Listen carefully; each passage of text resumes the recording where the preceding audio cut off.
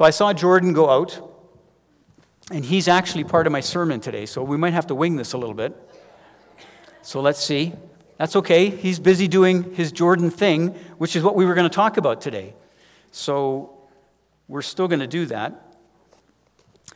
A couple weeks ago when we started this Ephesians 4 Walking It Out series, I did this. I sat down on the edge of the platform like this, and I changed my shoes.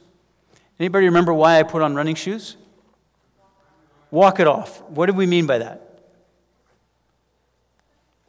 What's it mean to walk it off? Walk out the kingdom of God, sure, yeah. Anybody else? What's it mean to walk it off? Get over it, okay. Get rid of heavy metal, yeah. Get rid of the chains, yeah, yeah. When I talked about that and I put the shoes on, I mentioned that Ephesians, starts with Ephesians chapter 4 saying, walk worthy of the vocation wherewith you've been called. Where he basically says, walk the way, walk into the life that Christ has given us. And then a little later on it says, don't walk any longer like the Gentiles walk, right? In the foolishness of their minds. Their lives have no purpose. Their lives are empty, and because their lives are empty of any kind of real significance, they fill their lives with all kinds of stuff that doesn't really help them. And we had this image of walk this way and no longer walk that way. And the thing about walking is a wonderful metaphor through all of Scripture. Abraham walked with God. Enoch walked with God. This idea of walking with God is a beautiful picture. And I'm not going to take a lot of time to do that right now. But the thing about the walking is that it indicates direction, intentionality, and habit. Intention, directionality, or intention, direction, and habit, right? In other words, it says we're living our life, we're going a certain direction. We're intentional about the direction of our lives, and we're habitual in it. We're doing it every single day. And when we talk about who we are as the people of God, Ephesians chapters 1, 2, and 3, and we talk about the identity we've been given in Christ, the idea of walking it out is saying every single day, move in that direction, be intentional, and make it your habit to live the life that God has called you to live. And what we did in the last week and this week and next week is we said, rather than do a lot of preaching about that, what we want to do is talk about some real practical ways that we do that and look at some real concrete examples. So last week, we had Andrew Hodgson come up and talk about how he's just trying to live his life like Jesus. Or couldn't more of us say that? That every single day when he goes to work, whatever he's doing, he's just trying to live like Jesus and do the things that Jesus did. And that's a beautiful picture for every single one of us. And so today, hopefully, we're going to hear from Jordan Wilson. And if not, then Angelica will come up and stand in for him. Just putting you on alert there, Angie. Actually, you know what? I think if I've read the room correctly, I think there's some kind of a medical situation that George's been called out to attend to. Is that correct? Yeah? So let's just take a moment to pray for whatever is going on there. He's a paramedic, by the way, so between him and the Holy Spirit, whoever's out there is in really good hands. Let's pray. Father in heaven, we want to pray for our brother or our sister, I don't know who it is, who is in medical distress. And I thank you that George was here. Father, even if he doesn't get up here to tell his story, he's living it out right now, right in front of us. Using the gifts, the skill, the training that you've given him to help people who are in need, and doing it because he loves you and he loves them. I do hope, Father, that he'll be able to come and tell his story, because I think it's remarkable. And it's so good for us to hear. But if not, if you have other needs for him right now, then we just pray you be with him. We pray, Holy Spirit, that you would give your added power to his skills and to his training. Give him wisdom. Give him grace. And whoever, Lord, is hurting out there and in need, would you be with them as well? Would you be their comfort? Would you be their healer? Would you Would you cause the help that they need to come quickly so that they could be looked after? Lord, we lift up this situation to you, knowing that just as you are here with us, you are there with them. And we commit it to you in Jesus' name. Amen. Oh, not yet, not yet. No, sit down, not yet. Thanks, Jordan. Way to go. Answered prayer. Woo!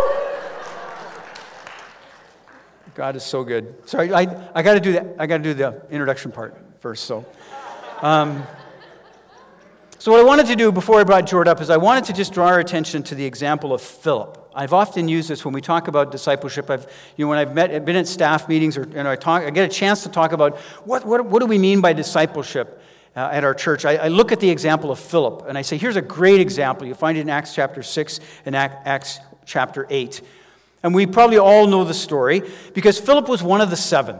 He's one of the 7 that were chosen, when the disciples needed to have more help in the church. And so they chose the 7. And the thing I love about the choosing of the 7 is their qualifications. Do you remember? When the apostles said to the church, they said, okay, you're going to find some people who are going to look after the tabling, like looking after meeting the needs of the congregation. And it said this, it said, go find 7 people who are what? Filled with the Holy Spirit.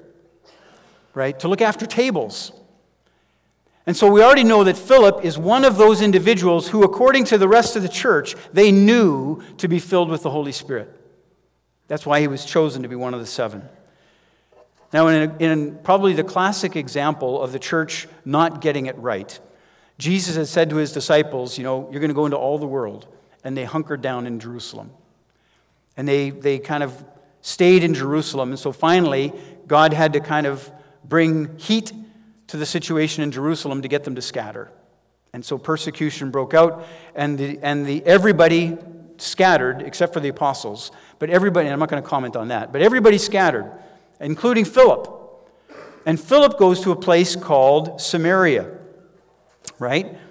And we pick up the story in Acts chapter 8. And you know this, because it says that everywhere the disciples went, everywhere they preached Jesus. They brought the kingdom. So despite being scattered, despite being driven out into different places, everywhere they go. And so the desired effect that God wanted happened.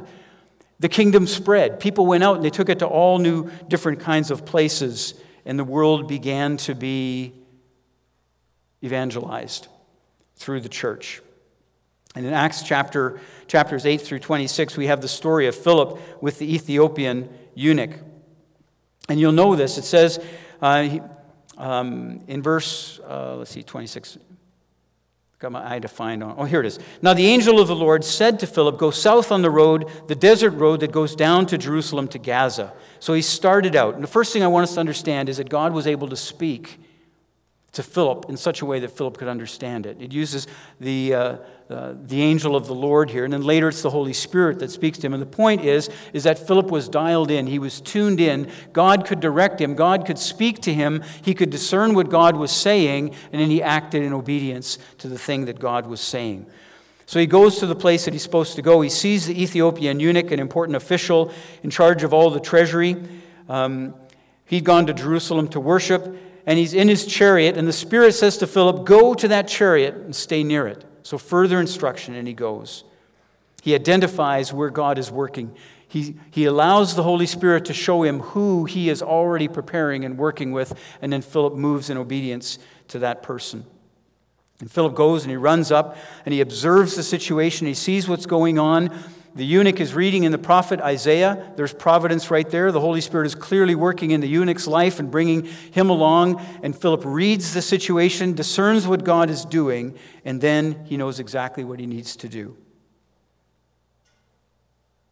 The eunuch was reading in the passage of Isaiah, and the eunuch said to Philip, tell me, please, who is this prophet talking about, himself or someone else? And Philip began with that very passage of Scripture and told him the good news about Jesus. And they traveled along the road, and they came to some water, and the eunuch said, look, here's water. Why shouldn't I be baptized? And he gave orders to stop the chariot, and both Philip and the eunuch went down into the water, and Philip baptized him. I use that as an example because I think it's just a great example of what it is for every one of us to be disciples, to be listening to the Holy Spirit, to be willing to be scattered. When we scatter from this place, that's when the work begins. That's when the kingdom begins to be spread. And to go into those places and to pay attention to what God is doing and who God is working with, and go and join ourselves to those situations and then do the thing that needs to be done to help bring the kingdom. We can all do that. We can all do that. Jordan, come on up. This is Jordan Wilson, everybody. Give him a round of applause.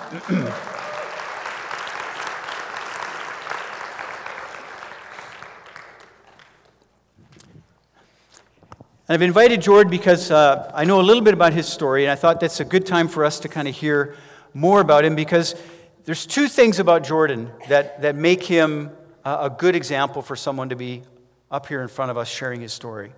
One is that if you know Jordan at all, you know that he's a man who is filled with the Holy Spirit. And the other thing is that he's someone who's living this out. And so I think it makes him ultimately qualified to be able to share his story with us. So thanks, Jordan. Thanks you for coming up and being willing to do that. So tell us about what you do and how you view your job as an expression of the kingdom. I'm a paramedic, actually, in the region. I've been doing it for about 8 years now. And it's become something that's such a practical way in terms of like viewing who Jesus was and his disciples, and giving to the people that were around them in terms of healing the sick, caring for those that need. And I think it's just a very easy, hands-on way to look at kind of what I do, because I'm called to people that are in need. And it's something that I feel very blessed and honored to be doing, because I'm in their homes, I'm in their experience that typically is a very low point in their life. It could be something where they're just calling up for help. It could be a very lonely person. It could be someone that's extremely sick. And I think it's, again, like I feel blessed to be that, because not many people can be in that situation where people are actually asking for it. They might not know exactly what they're asking for, but they're asking for help. They're at their last straw, they're at their last edge, or they just don't know how to navigate a system or a need for help. So I think it's a place that I feel blessed to be in, and know that I can be a light potentially to those in need. Okay, good, thanks. How do you prepare yourself as a Christ follower for what you do? It's something that I've learned more over the last couple of years, actually, in my profession, but something that's been on my heart is to be able to pray with a lot of patients and people that I come in contact with, whether it be partners or inpatients. A lot of times I'm unable to do that just in terms of the nature of the job, but something I do prepare morning or whatever my shift is, I take that time, especially on my commute, to lift up whoever I'm going to come in contact with today. Prayer has become a big part of my life in the last couple of years, and that's something I just try to honor that time and that presence that I have with God, even in that commute to work, to be whatever situation I'm in, whoever I'm in contact with, Lord, may I have a conversation, may I show your light, may I show your love in any way that the person needs. Mm-hmm. Okay. So one of the things that's interesting about your job is we've looked at Philip's example, or we've looked at Andrew, where, he'll kind of be able to use words and speak, the kingdom into situations. But as a public servant, you're not always allowed to do that. So what are some of the ways that you bring your faith actively into circumstances when you're not allowed to use words?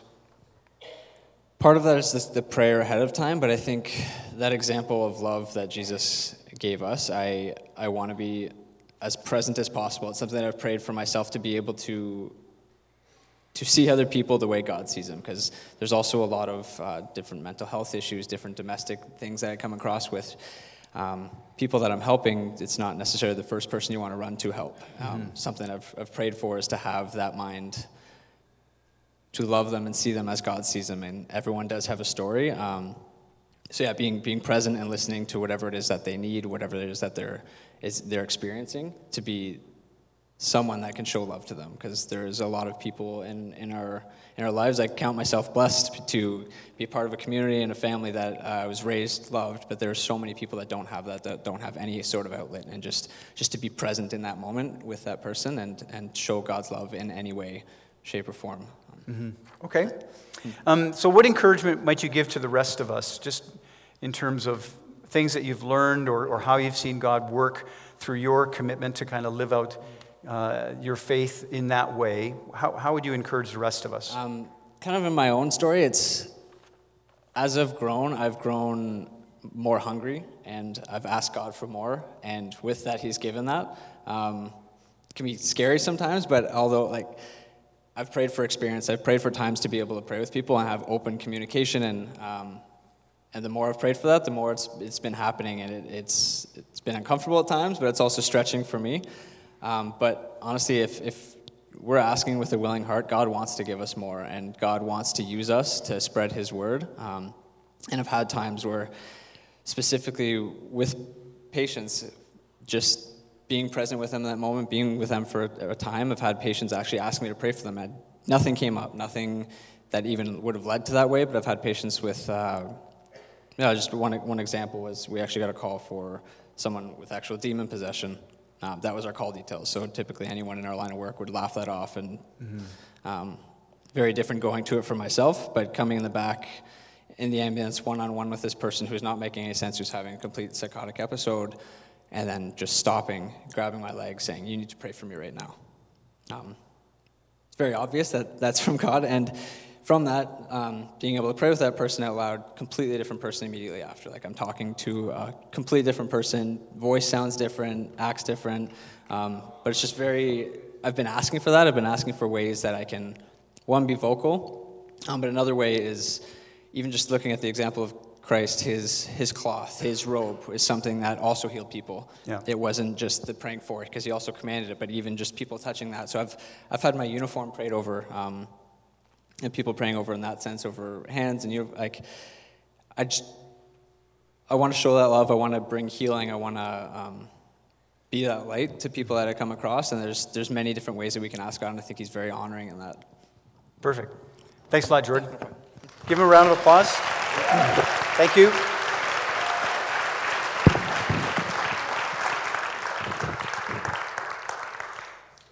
Thanks, Jordan.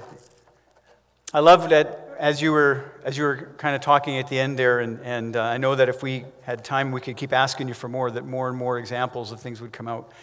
And that's the thing that I wanted to kind of draw out, right, is that idea of being the presence of God in our workplaces and in our situations and in our schools.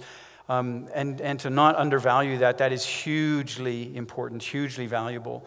That when we prayerfully and intentionally come into any situation as, the hands and feet of Jesus, then we can see God do some amazing things in those situations, and we never know what to do. We wanted to talk about the idea of communicating and speaking the reality of the kingdom. In discipleship, when He sends the disciples out, He says, "Go, heal the sick, raise the dead, cleanse the lepers, cast out demons, and as you go, proclaim the kingdom of heaven is near." And so we've said it's not enough to go out and just do good works. You have to also tie it to the reality of why you are who you are and what you're doing, and that is the presence, the inbreaking of this restorative, life-changing kingdom that Jesus brings. And we can't always use words. And that one of the passages of Scripture that we most often use to refer to Jesus incarnate as the Son of God is John chapter 1. In the beginning was the Word, and the Word was God, and the Word was with God. And that word for word is the Greek word logos. And logos means the complete expression of God, the fullness of the expression of God. There's a part of that which is speech. But it's so much more than that. It is His embodiment, the embodiment of His presence. And you know that when you and I go out as disciples of Jesus Christ, as ambassadors of the kingdom, we go out embodying the presence of Christ through the Holy Spirit into those situations. And the fullness of Christ is with us. And the same power that raised Him from the dead is at work in us. That's who we are. That's who we want to become as a people. I want to leave you with this quote from Tozer in his book, again, on the mystery of the Holy Spirit, because I think there's a couple of things he says that are really worthwhile. He says, if we're going to reproduce Christ on earth and be Christ-like, we're going to have the Spirit of Christ. And remember, Ephesians chapter 5, what is the end of discipleship? To live a life of love as Christ lived and loved and gave Himself for us. To live a life like Christ in our world, A sacrificial life of love. That's the end of discipleship. And Tozer says if we're going to do that, if we're going to be imitators of Christ, we're going to need the Holy Spirit. If we're going to be the children of God, we're going to need the Spirit of the Father to breathe in our hearts and breathe through us. And that's why we must have the Holy Spirit. That is why the church must have the Spirit of Christ. For the church is called to live above her own ability, made for more, no longer merely human, now wholly human. Is it beginning to make sense? Are we beginning to hear it? This is not about you and I going out trying to do more in our own efforts. It's about you and I being dialed into God through the Holy Spirit so that when we go out, we can pay attention to what He's doing and we can join Him and participate in what He's doing and we can see some kingdom results. She, the church, is called to live up so high that no human being can live like that. The humblest Christian is called to live a life of miracles. Isn't that good? A moral and spiritual life of such intensity and purity that no human being can do it. Only Jesus can do it. Therefore, He wants His people to have the Holy Spirit. Who are we? We're the people of God. We are the children of God, disciples of Jesus Christ. Not merely human, wholly human. Filled with and led by the Holy Spirit, sent into the world as ambassadors of Christ to advance this kingdom of love by grace. If you want to become that, if you want more of that, stick around, because that's where we're going. Amen.